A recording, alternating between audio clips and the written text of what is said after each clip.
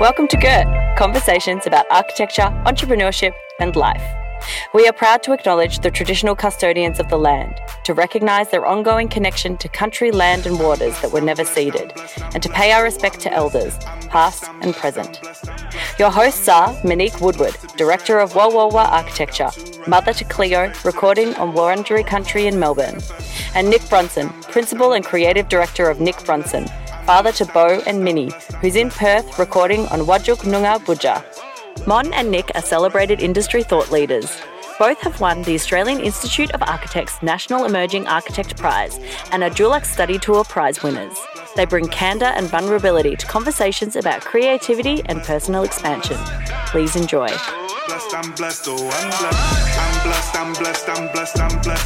Have you ever thought about making you a project?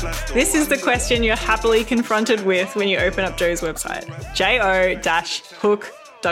It's elegant and clear that Jo can help you and you really need her in your life. Jo offers one-on-one sessions, small business mentoring and coaching, career clarity, leadership coaching, life planning, or training for teams in advanced communication skills, leadership training for teams, problem-solving workshops, developing the thinking strategies of success, and embracing change. So literally all the things. And full confession, I have been a client of Jo's, both personally and also for business workshops. She's helped me and many other archi clients. And now she's here to give our GERT audience some tips on how to thrive in this moment. So welcome, Jo. Thank you. Nice to be here. Oh, what an intro. I'm sorry, Nick. It reads very boringly. I think put simply, I like to say I help people design their lives better. Yeah, that's a sexier intro, right? But it is all the same. Yeah. No, but it is. What I read out sounded a bit corporate. It sounded a bit like, yeah, the list sounds a bit like kind of Australian Institute of Management, when I'm sure it's much more than that.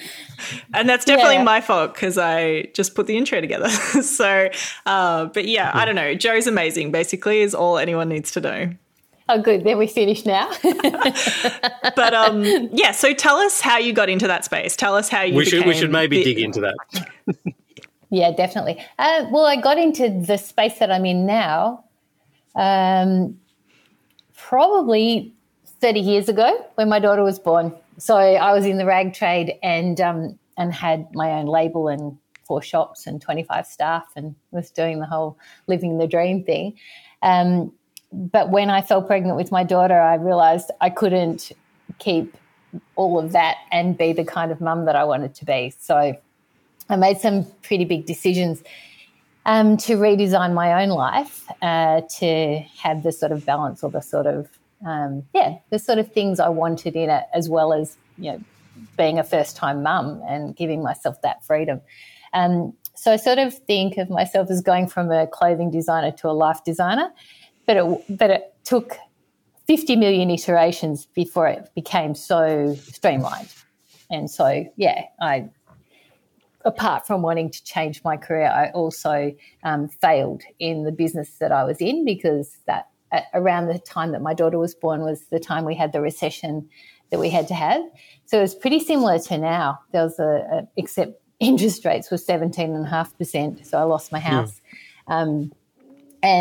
Learned lots of lessons about business and partnership and all sorts of things then, but was lucky enough to be able to say, okay, I've got to make a change anyway because of what was happening having Hannah.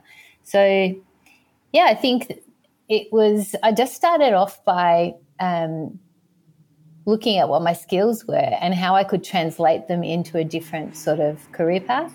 And having designed but also manufactured and worked with, I used to work with 11 factories that didn't have English as their first language. How do you start then? If you're just like, you've gone from something where you've made a name and you've kind of got this position in a market, and then you go, actually, I don't want to do that anymore. I'm doing something else. How do you get your first client? How do you put yourself out there? How do you get it going? Well, the first thing I did was just looked at what do I know that other people don't know. And because I was still connected with the rag trade and still sort of a lot of my friends, like in your industry, all of my friends were still in the fashion industry. So just talking to, actually was one girlfriend who just said, oh, my staff never do, like, why they drive me crazy. Why don't they ever do what I want them to do? And I said, well, how do they know what you want them to do? Like, do they have position descriptions and all that? And have you got systems written and all that? Because I was pretty tight with systems and processes because I had to be working with factories that didn't speak English. So that the precision that you have as a manufacturer, I realised actually translates. And because my girlfriend was an agent, not a manufacturer, she didn't have that sort of insight. So I said, oh, okay, so, have you got everything written down? No, they should just know. So that's the classic, but they just, why don't they know, what they're meant to be doing? Like, I employed them as a salesperson, or I employed them as an agent. And so I decided that I'd help people that I already knew in the rag trade get themselves organised and document their systems and start writing manuals and training their teams. And so it was sort of by default. And because I had a very low expectation of, like, I just needed to survive at that time, getting out of the rag trade, having lost everything, I didn't really have the option to set my sights. At that time, I hadn't set my sights really high because I only ever wanted to work around my daughter at that time. So can I ask a really, two questions. One is that what you're describing sounds like you're like a business coach. That was like kind of business, coming in and helping out with sort of structures and systems and, all that sort of stuff. So then how does it then become life design? As in, you've gone from basically kind of like business coaching to you're positioning yourself as this thing called life design. And the second question is, what is life design? Well, I sort of realised that most of the problems that were being experienced by the people that I knew, they were the main problem. So even though, it came down to they didn't document systems or they weren't clear in their communication or they had never had any training as a business person, they were the reason things were going pear-shaped. And so I decided because of that, and I've always had an interest in how people tick. They're the kinds of books I've always read and I'd also at that time was doing lots and lots of personal and professional development in like doing courses about who you really are and what's your purpose and all that stuff. So like concurrently, these two things collided. And so I went and trained in counselling. So I thought, maybe I want to be a counsellor because actually it's people that need the help. And all the other stuff was pretty second nature to me, but what really intrigued me was the counselling bit and how I could help. And maybe I should do psychology. And I was sort of thinking, well, what will I do next in a more formal way? And I trained in counselling and decided I didn't want to be a counsellor, but was really, really interested in how people tick and how to actually support people to change. So it basically progressed by me business consulting with lots of people. So on the basis of like pretty straight needs in terms of their business. But then because I always open up the conversation to, but how does that affect your life? So I've always taken a whole of life approach because that's how I got into this business. It feels a little bit like the kind of the thin edge of the wedge, like you come in through the front door, under the auspices of business coaching, and then you're like, okay, now we're here, let's sort you out. Like, because if you came up it was too upfront with the kind of like, you are the problem, no one would hire you. But, but by coming in through the kind of some people would specifically, but the people that actually need the help and the place where you need the most nudging is, people see it through the kind of the engine of business, and then, personal change can happen through that. But I think, it's funny, Nick, because, I feel like when I first met Jo, we met under the guise of it being this like business training, and then all of a sudden it was very, very hang clear. on a second. That, exactly. Jo's like, let's just talk about you for a second. And so I think that as entrepreneurs, you are always, one is the same as the other. Like you are, you're as healthy, your business is as healthy as you are in a way, I guess. Mm. And and they're kind of the same thing. It's like the beliefs and dreams and, like stories you have in your head play themselves out in your business. If you think you're not good with money, you won't be good with money. If you think what are your upper limits as a person? And it's the separation between this business, which we think is quite cold, hard and rational, but is actually one of the most emotional things you'll ever do and ever go through, to actually understand the emotional side of things is so enlightening and important. And I think that one of the books that informed me really in a big way was reading the E-Myth, and that was probably written in the 70s. Good. Yeah, and it became and because it actually covers off what I believe in, that your business is not your life. Your business is meant to give you, be a vehicle through which you design and create a life. Working smart, not hard. Yeah. And working on the business as well as in the business. Yeah. And so really that it gives you that zoom out capacity to look at your business and yourself and to design something that actually feeds you and helps you to thrive rather than just saps you. And to be honest, most of my experience with small businesses, most of them are sapped dry, that original spark that of creativity and the risk taker that jumped ship from a paid gig, a paid job, is often worn thin by the time I meet with them. And that's, like you said, I come through different doors. Like it could be a financial crisis, or it could be a team or HR or partnerships or lots of different things. So you're only coming to business in crises, are you? Not necessarily, but often that's when people, it's the same time that you go to a psychologist for the first time, or a therapist or whatever. I remember one of my psychs once saying that the first time I see someone, it's almost 10 years too late. Yeah. Although that's the lovely thing, people are a lot more open to psychs and to seeking help now. So in the last 10 years, there's been a huge change, and that's pretty much when I started being. Like I've always been referred, so I've never had to really develop my business, which is absolutely lucky. And so the referrals have been thick and fast in the last 10, 15 years. But it's not lucky though, design. Is it? Well, I suppose there is a lot of luck, like in timing. Like I was pretty unlucky to lose my business in a recession. It's like there's a lot of unlucky people at the moment. Like may have just launched a hospitality business at the beginning of pandemic. So there are things that happen to us that are outside of us. I've always been a believer that I can create my own luck, and there are also things that happen outside of us. That we then have to adapt to or respond to.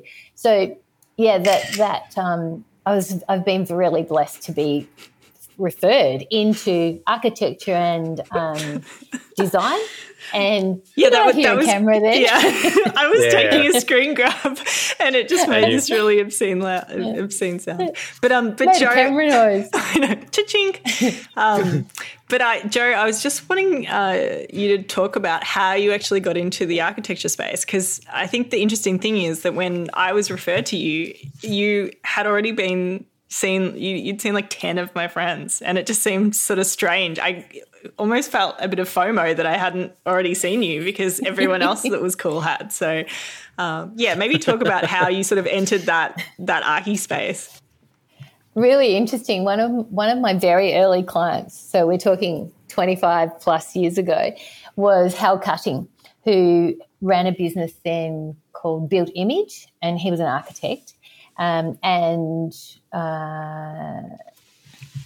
I think he's qualified as the town planner, but then he was a master planner. And so he after the rag trade, I just started to get like friends of friends. And so through that, I picked up some consulting engineers. I don't know anything about consulting engineering, but found it really interesting. But the principles of life, of building a life and also addressing your business issues isn't industry dependent. So they had then referred me to Hal.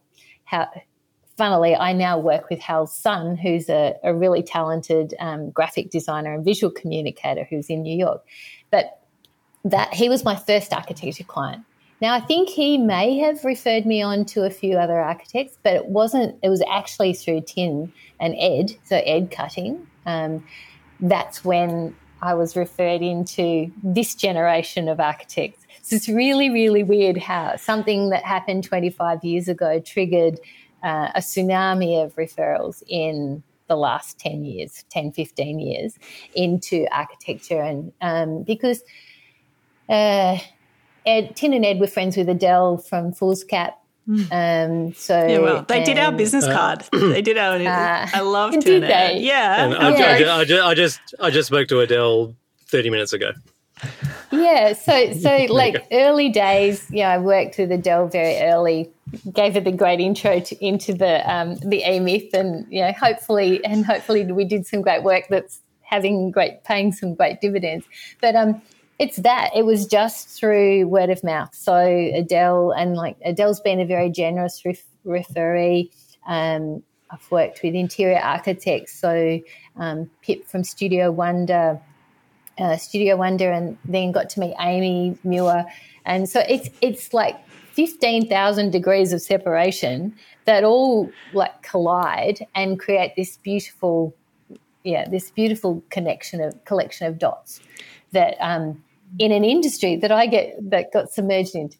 That's the ripples of a career, though, isn't it? That when you're doing something, you're doing it well and sort of out of a place of joy and giving and gratitude, that it all kind of like, starts to kind of exponentially build on itself, and things start happening that, you can't sort of quite control. Like, that's in terms of, I'm speaking to you as a sort of, a business and a life coach, but the business thing, it's always about marketing and trying to pick your thing and do this. But like after a while, it just gets a life of its own, and it just, runs where it needs to run.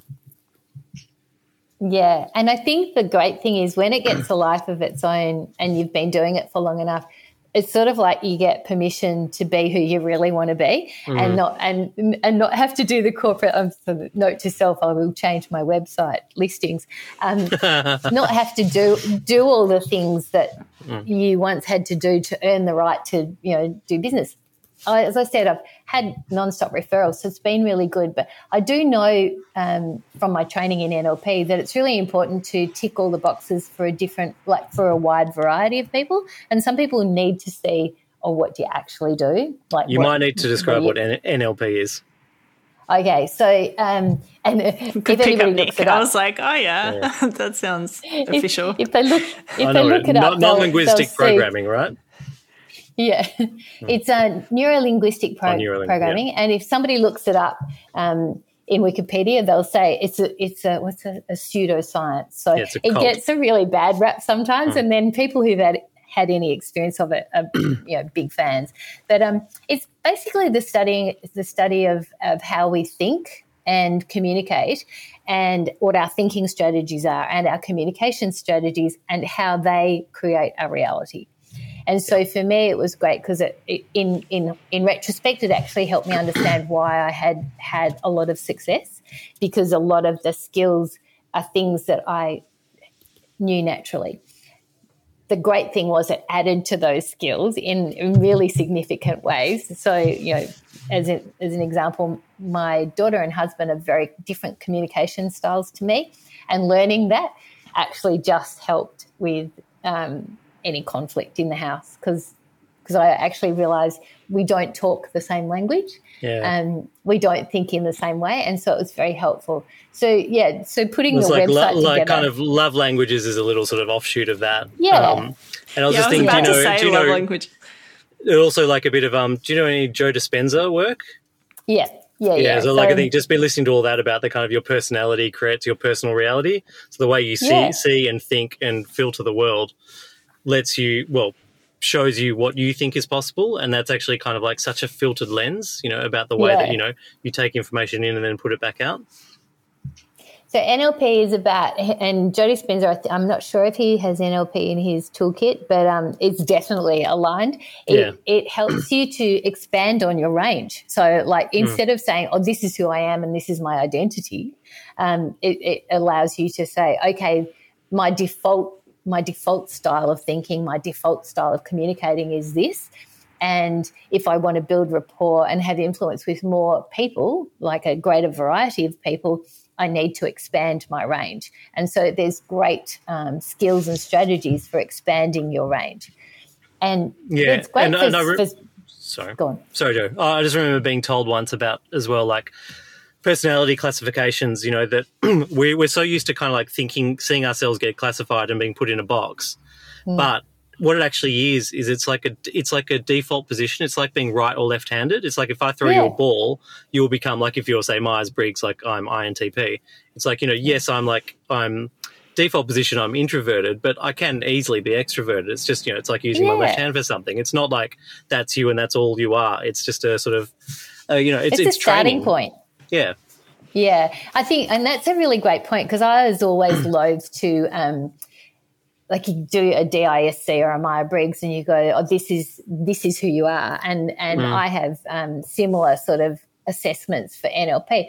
But I always say to people, this is how you showed up to this set of questions in that moment of time. They're limited. It's not who you are. It's a starting point. It's just going to give us some language to start referencing when we do the work to expand your range. Because it's sort of like saying you aren't your biases. You are not your beliefs. You are not your career. You're a whole gaggle of other things that are fun to actually dive in and explore. Can I take it to the dark side now? Can I, like, when when these things show up poorly or badly, as in a business owner or someone inside a business that is, I guess, as you said, either stuck or, exhibiting traits that are maybe, I don't know how you'd classify it. Like, what actually happens? Like, what do you, like, what are the kind of the bad outcomes for when, the sort of, as you said, the intricate, the link between the personal and the business, is actually so strong. Like, what happens when that goes wrong? Yeah, great question. Well, as an example, like, some things like partnerships can go astray. And sometimes I'm called in, like, to have that sort of mediation conversation. And what I'll realise is they have different styles, or they may not have sussed out a simple partnership agreement, at the beginning of the partnership. So they didn't do the system, like they didn't stick to do their due diligence, but also went into partnership either on a whim or through trust, through a friendship, or just didn't ask enough questions. So it can be really helpful just to flesh that out, admit it, like actually name that's what's happening here, that you actually have very different styles. One person may be a very big chunk thinker, one might be a small chunk thinker. So somebody's in the details, somebody's in the vision, and they didn't acknowledge that at the beginning. So therefore their processes aren't aligned. The way they lead people may not be aligned. So it can be helpful in, like, to retrospectively refit the business with some good systems and to get clear on, like, what are the high values of the business and how do we want to communicate. Like, we need to honour all styles, not just one style. So I'm not sure if that helps that conversation, what you asked, but it's really a good opportunity. If things go wrong, it's a good opportunity to look at why, and then NLP is one lens that I use through which I implement change and help people sort of correct on what's been happening or work out a better way, basically. Have a better experience. I think that's a good answer. I think the question I was kind of asking was, thinking about people listening to this, that that what might be a trigger that might start to get them to think about, or get anybody to think about, that connection between the personal and the business outcome, that actually what I bring to the business day to day is me and my personality and how I see the world and how I see things. And then the outcome in the business is a direct kind of through line from that. And that, that obviously the best case scenario is that everything's like aligned and, in its natural state and doing the best it can. But when things are misaligned, as you said, things can go like partnership agreements, or I don't know, whatever, like, missing business opportunities, or not actually having your eye open for opportunity, or whatever, other sort of things it can be. I don't know, I'm just kind of at that, as someone who's gone through this and has been doing it for however long, you must have seen almost everything. So, like, I don't know whether I'm just sort of attracted to the car. But I think it's also that really, yeah, you just want some juicy sound bait.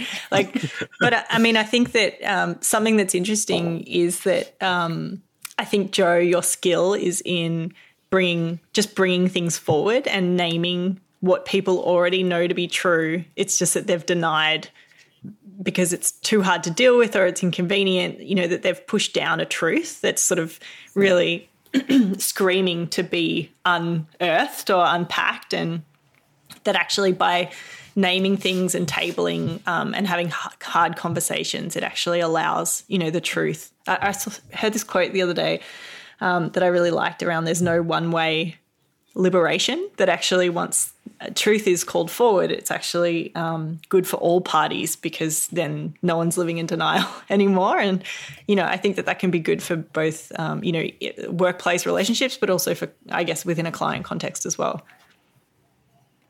Yeah, definitely. And I suppose that speaks to, I have lots of conversations with founders, and especially female founders. And one of the conversations I always have is kids and money.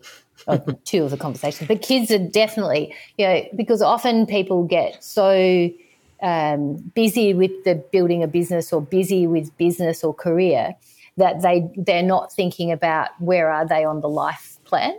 And so that can be, I just totally remembered, Jo, that actually we were saying, I referred one of my friends to you, and I always joked that I got pregnant the month after we had our conversation, and so did my friend. And I was like, oh my God, we need to put a disclaimer on this podcast, because I don't want all these pregnant creatives. Yeah. No, but I was talking about that because it's one of the conversations people don't have, and it's one of those, I have tough conversations because I will put kids on the table. It's not a preference of mine that people should have kids or not have kids. It's just that I know from lots of years of working with women that often they haven't put kids in their conversation, or a partner even, because they're so busy building their careers. And with women, there's a time span. Where are men in these conversations? If I'm working with a woman, I definitely say this is a conversation that you need to have. So if there is a man in that person's life, or a partner where they're thinking that maybe I want to have kids, and I'll say when, between now and 45, when. So that tough conversation is had. And so that is a great example of a tough conversation. Money is also one of the conversations that I always have. Let's talk about money, and what's your relationship to money? What are your beliefs around money? What's your financial health like? What's your financial literacy like? Because I learned the hard way. I lost my house, and from that moment, I never wanted to have that happen to me or anybody else again. That's not something I would wish on anybody, losing a whole lifestyle, so a different career, and having to start again financially. So it's a really important thing to just find out what your beliefs are around money, and how are they impacting the business that you're creating and your fee structure. And, because your beliefs are going to feed into how financially successful you become, how you negotiate, what you think somebody else is worth, in your team if you have staff. So all those things are really, they're tough conversations, but they're actually the main conversations. They're the big conversation. That's what life's all about. Financial freedom definitely gives you a lot more choice in all areas of life. So that was a tough conversation, wasn't it? That was a very tough conversation, but fruitful. Now I have clear. So, yeah, no, totally. And you've been working on a legacy project? Yeah, I have, for that very reason, because at some point I'm not going to be here. And my daughter has become a mum, and when she did, I was looking through lots of paraphernalia from my mum, and one of the things that my mum passed away, one of the things was a grandma book that my daughter had given my mum, and she'd never filled it out. And I thought, the least I can do is fill out the grandma book for my daughter, so that she's got that sort of as a legacy thing. And when I read it, I thought, I can't fit all of these answers into this book, because as is obvious, I've got a lot to say. So I started just typing up the grandma book, and then I thought, actually, I want to do something that's more me. Because the grandma book sort of was very grandma-ish, and I don't particularly, and that's why my mum hadn't filled it out. I don't want to be the straight grandma. So I thought, I'm going to... I can't ever imagine you as the straight grandma with those incredible glasses, Jo. You're like the most fashionable person I know. Thanks. And my granddaughter wants to pull them off every time I'm with her. She's like, these are fascinating. She also wants to play with them. But so I thought I'd put together a collection of all of my go-to life design exercises, the things that I use with every client and the things that I will continue to use, but also they're the things that I use in my own life to design my own life. And so it's called Serious Life Play because it's a collection of some of the harder questions, but also some fun things like, where did you come from and what was your playlist when you were a kid and a teenager, and what's your current playlist and what does that tell you about you? So, yes, that's what I'm in the process of designing and hitting press play button with meaning producing it now.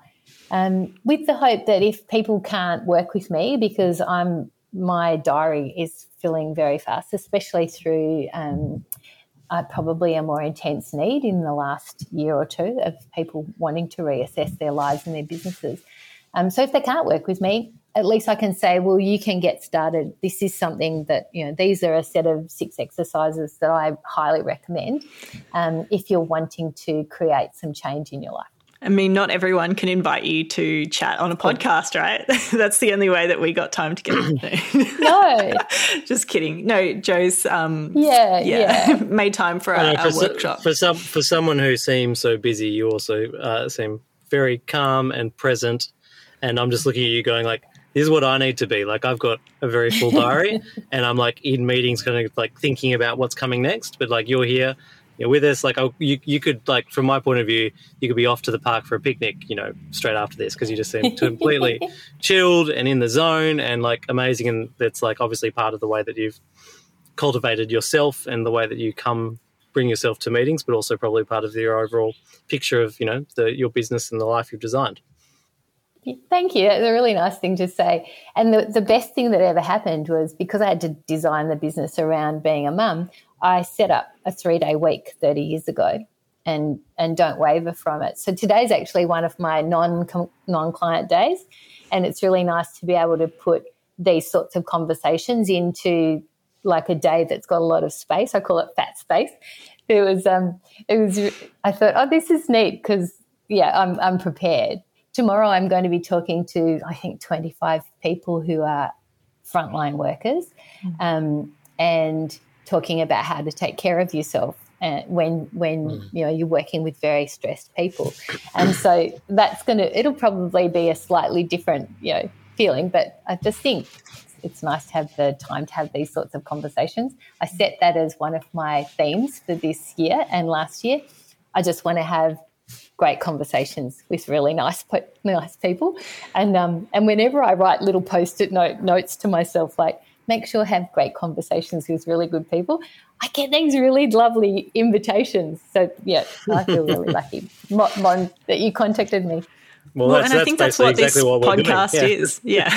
No, exactly. Yeah. I think that we were passionate about, this podcast being essentially about design thinking and for communicating how sort of architecture was at the center of all things, but actually life was as well, and entrepreneurship. And that, I think if anything, this pandemic has shown us that actually, you can't ignore the life part, that it'll come in, and actually, this sort of humanizing of, there's something so funny about someone's shitty Zoom background, right? Like, you have these big consultant meetings and everyone that was so serious, and you may have been intimidated by them before, but actually their ridiculously messy bookshelf is just sort of giving them away. And I think, it's just this nice, I think, grounding and reminder that we're all human. And so I think that's the genesis of this podcast, right?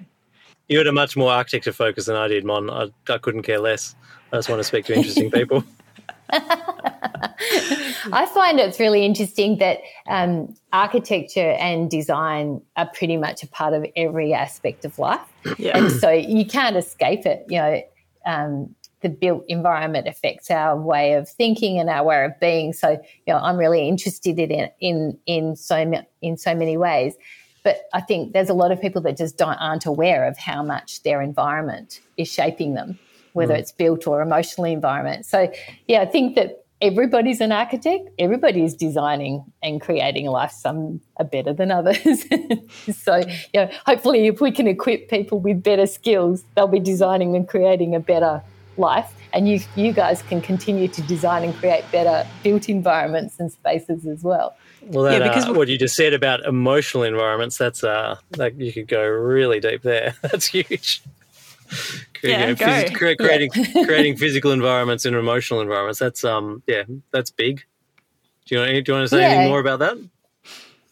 Well, that's where I work. Like that's the space I work. And that's the kind of architecture I'm working with. There's a really great definition of NLP as the architecture of subjective reality, which is sort of a really nice way of thinking about how people think is creating their thinking environment and their emotional environment and their physical environment. So and you always need someone outside of yourself to help you with that, because it's just impossible to do it yourself. Yeah. And when you said before, you sort of walk in, in a different way with a different client. It's the same, I would imagine, for you. You may walk in with somebody thinking that the brief is something, and then when you have that bigger conversation and actually ask them to expand into how this built environment or whatever environment will fit into their whole life and how it impacts their life, you have those deeper conversations and you open other doorways for them too. So it's very similar for me. You walk in one door and you end up building a much bigger house, and stepping into all of the rooms, even though it may have originally been a bathroom reno. We go for a walk into all of the rooms of their internal house. Yeah. I was just thinking this morning, it's a little bit tangential, but just like the power of words and titles as well, that like just kind of in terms of that creation of the emotional, architecture and the way you bring yourself to different conversations and meetings and all those things. Like in our practice, we've just recently changed my title from director to principal and creative director. And now that there's another director and I'm now the principal and the creative director, I've kind of like found myself dressing differently and having different conversations and acting differently, and all that's changed fundamentally is 2 words on my email. What are you wearing now, Nick? I'm kind of less blazers and more. Oh, am I still here? You got me? Yeah, we're good. Yeah, okay, you're breaking up a bit. Yeah. What am I wearing now? You can see we're all wearing round neck black t-shirts. No, but I was like, so you're going for more of that kind of like startup, startup vibe, right? Like there's just beanbags everywhere.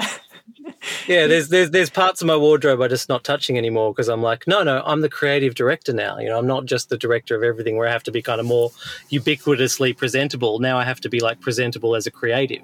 And so I'm kind of like leaning. I don't know. I just found that that's like the way I'm thinking and the way I'm kind of doing things is like now that just literally all that's happened is just a word on my email signal or in the organizational chart has changed. I like the whole way that I am presenting to the world and thinking about the world has shifted, nudged slightly. And it shifted your wardrobe as well. That I love. That's what I'm saying, yeah. Like how powerful a word is. Powerful words, exactly, yeah. Yeah, and what intrigues me about people is how we use words internally to stop ourselves from doing things or to motivate ourselves to do things. And so that's where I love playing. When I'm listening to people, I'm listening to all of what they're saying, including their mannerisms, subtle nuances like inflections, change in tone and pitch to help decipher what's really important to that person and how they're using language to design their lives. And that it just blows me away how much information, a word that's chosen can tell me how much one word, how much it conveys. And so, that's what gives me so much pleasure and joy to help people understand how their internal language and the words that they choose to put on their emails and, or on their websites, how much fun you can have with the choice of those words and how intentional and it's almost and playful. Like I don't do it anywhere near enough, but every time I do it, it's just the most powerful thing. Like I remember remember in year 12, like as a high school student, like writing on the inside of my wardrobe, like 3 goals that seemed completely like way out there that like, were just, at the start when I wrote them just seemed like completely fanciful. And all 3 of them came true like that year. Do you know that's the same for me? That exact same really? thing. Like, Did you? That is crazy. That is crazy. Yeah. Hilarious. And like one was just like, get a 50. I was like, no worries. Like, how hard's that? Like, I don't know. Yeah, it's so powerful. And I feel like we both, Nick and I are so similar in that way. But yeah, I mean, what are there some like key words that you think architects need to get more curious around, Joe? Like, do you think that there's some key things that you think that are similar that we all suffer from or something? Wow. It was a very, very big open-ended question, and I could go into different places. But I think the curiosity is really good. I just think stay curious and be informed by nature, because I think nature's the most amazing architects. But I'm very blessed. The architects I work with tend to be really open-minded, playful, curious people. And sometimes business systems and processes can thwart that, that genuine openness.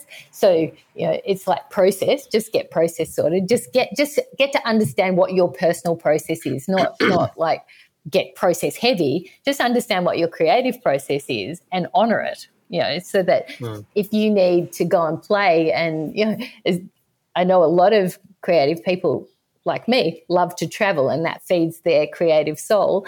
So when we can't travel, we've got to find other ways of going to other magical places to be informed. So, I don't think that there's a single message that I'd want to give all the architects I work with. Most of them are doing amazing, like you, doing amazing stuff and changing the world for the better, like, having a sense of purpose and vision beyond just the practice. I think that's probably a message I'd love to, But then there's also there's also the message of like the power of good advisors and good supporters and good, like inputs at the right time, because like behind all these successes, there's always a story or a common thread or something. And, people like Mon or Foolscap or Tin and Ed are all like wildly talented, but you still have to place that talent in the construct of, today's society and, the kind of systems that are already in place. And a lot of times that kills businesses or kills, things even before they start. So to be able to then be able to support and help and navigate those really quite complicated and difficult set of networks and relationships of, how do we keep doing great creative work, get paid well for it, pay our staff, feed ourselves, make room for our families, honor our relationships. It's all really, really difficult stuff. We could have lost a whole generation of, of designers and kind of these great startup industries if we didn't have, these people like you or, books and resources and all those kind of things that actually kind of become, that support these people to get these positions that then create the visibility that this is possible for, the next generation or the next group coming through, so that the thing then becomes a self-fulfilling prophecy, and we don't get kind of crushed as, creativity isn't important, or that the arts aren't supported, or that there isn't a career that is, viable for someone looking to do these kind of things looking forward. No, that was actually blowing smoke. That was saying like Joe's like kind of one of these, seems to be one of these little, secret superpowers that everyone has just got a little hit that can just have a little hit of when they need to just help them keep doing, all the stuff that they need to do to be their best superhero selves.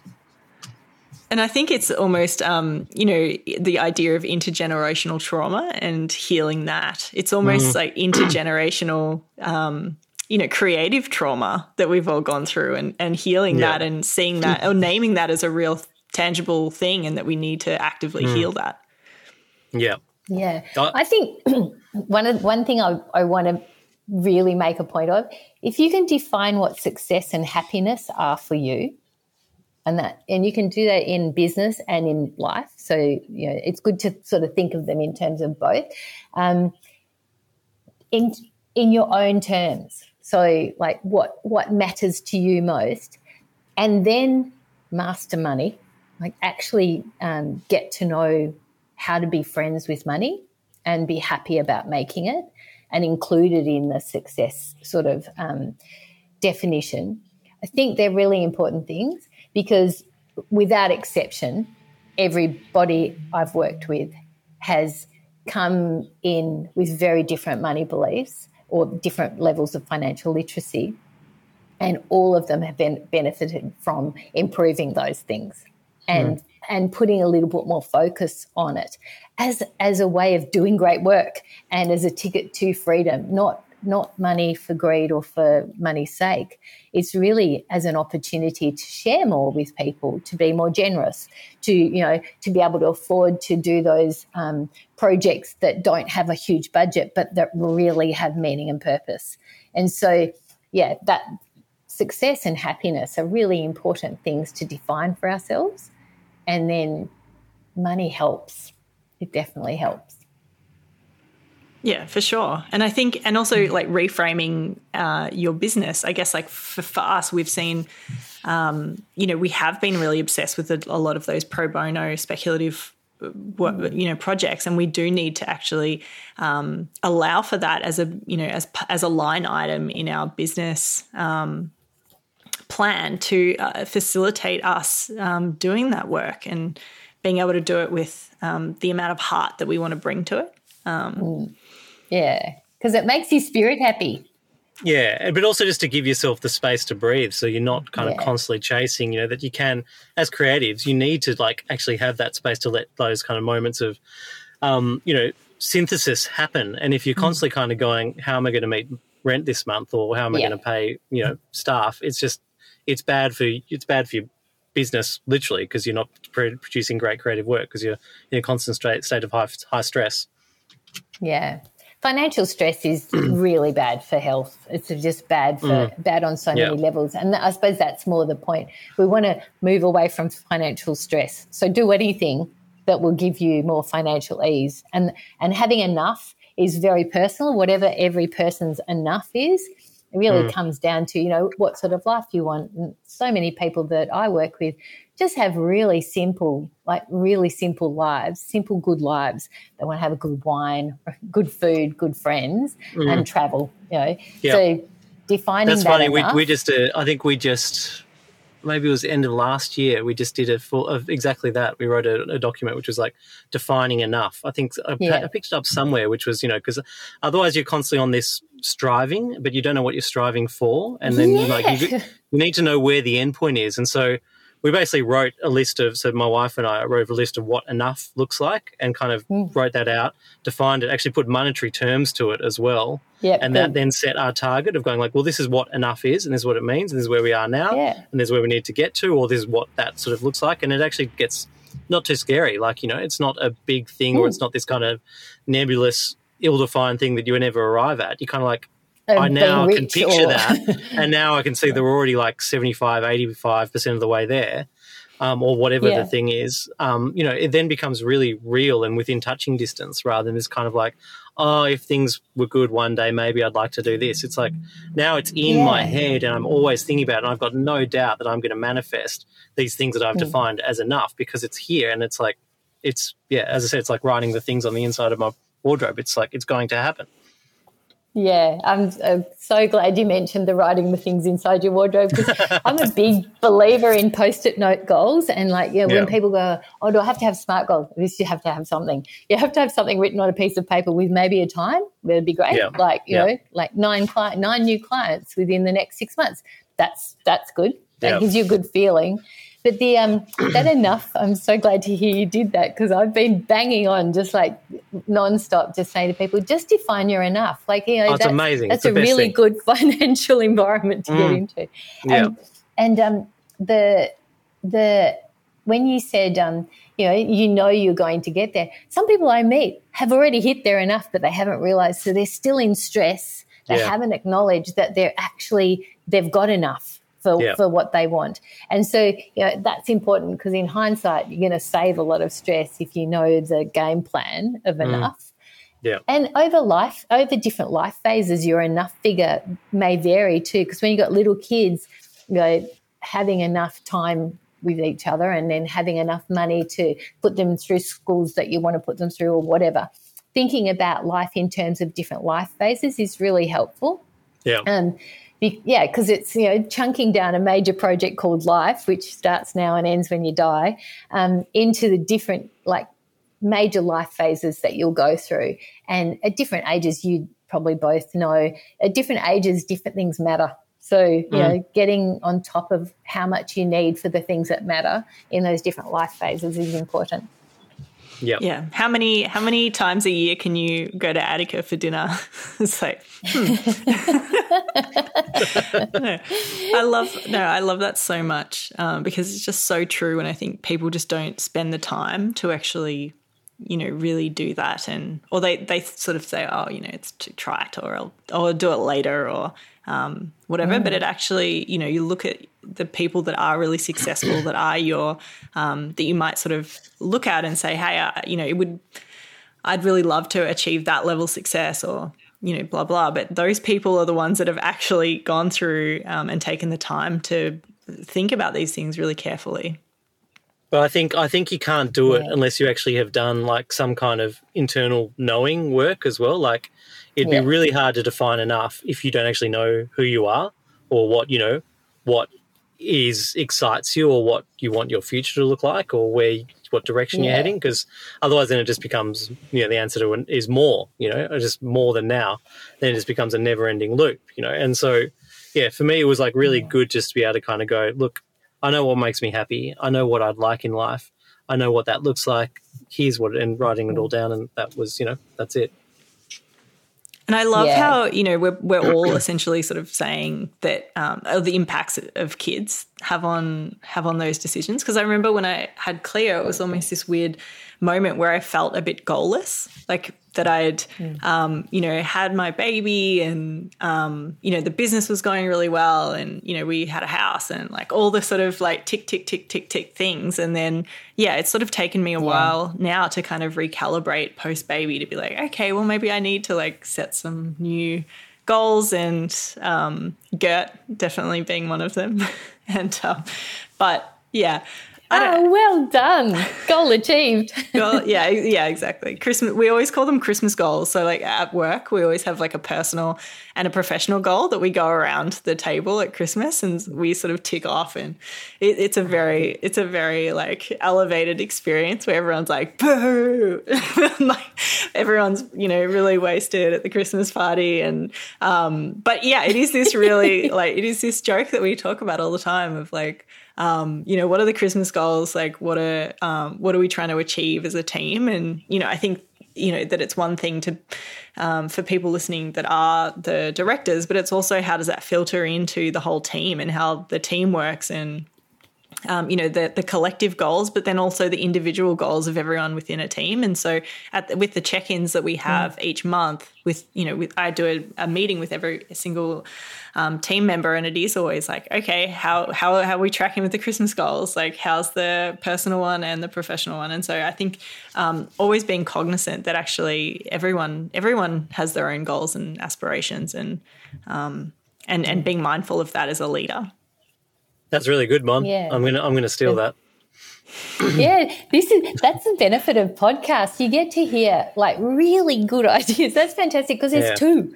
It's two. Anybody can do one personal, one professional, and also you get to celebrate together.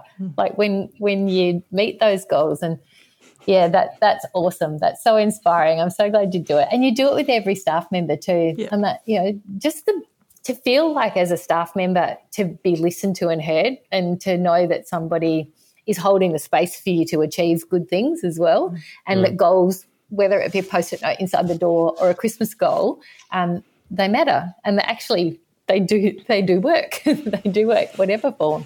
And then the last Christmas that we had, we were actually sitting on a table next to Sally Capp, who's the mayor of Melbourne, and everyone was cheering and booing, and it was this whole thing that was just hilarious. And she just thought that we were just a pack of galahs. I don't know.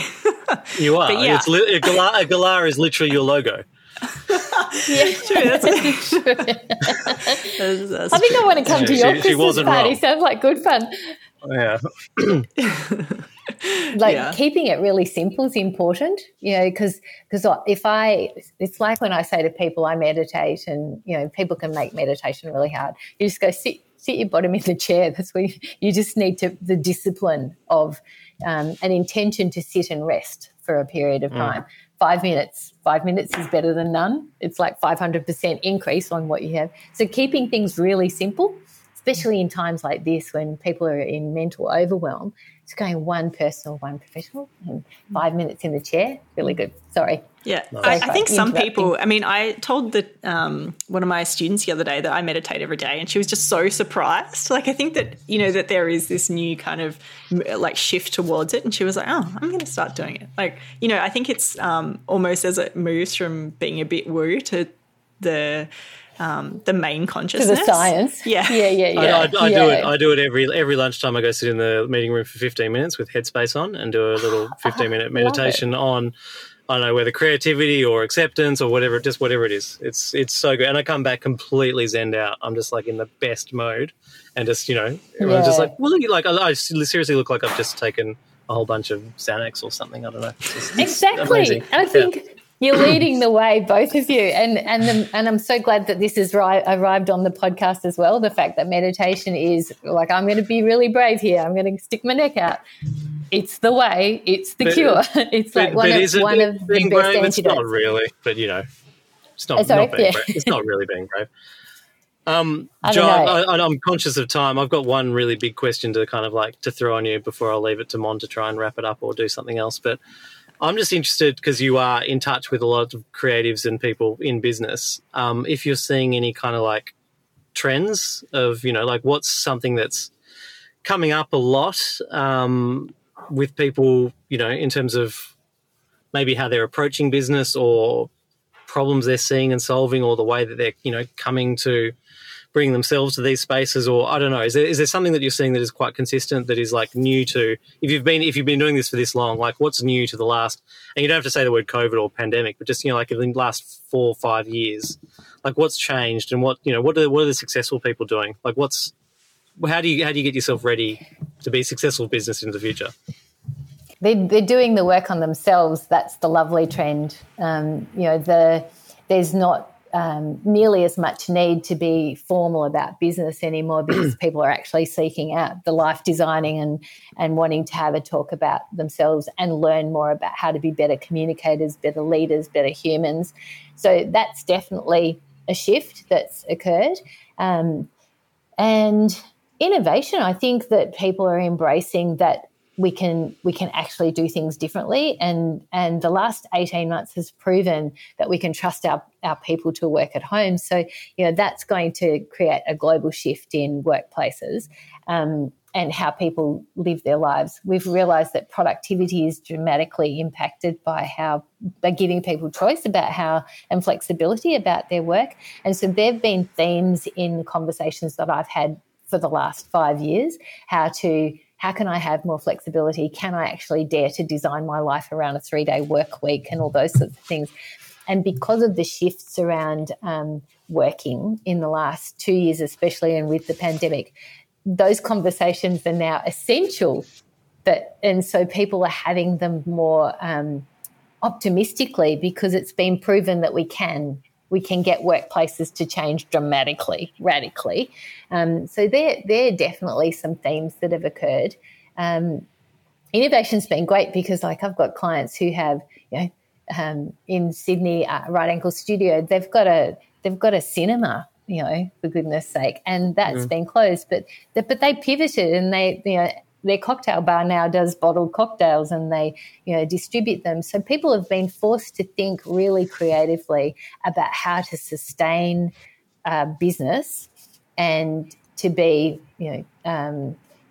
inspiring in how they've done it. I suppose, cocktails being delivered isn't a great example, but that's that core business. It's a part of how do we survive in business? And people have had to ask questions like that in the last couple of years. So, and they're the conversations I love having. So how do you not just survive but thrive? How do we make enough, not just survival, but survival plus, joy and amazing things? I hope that answered that question. That's a beautiful answer, Jo. Okay, well, thank you so much. It was such a pleasure. Thank you. It's been my pleasure anytime. Thank you, Jo.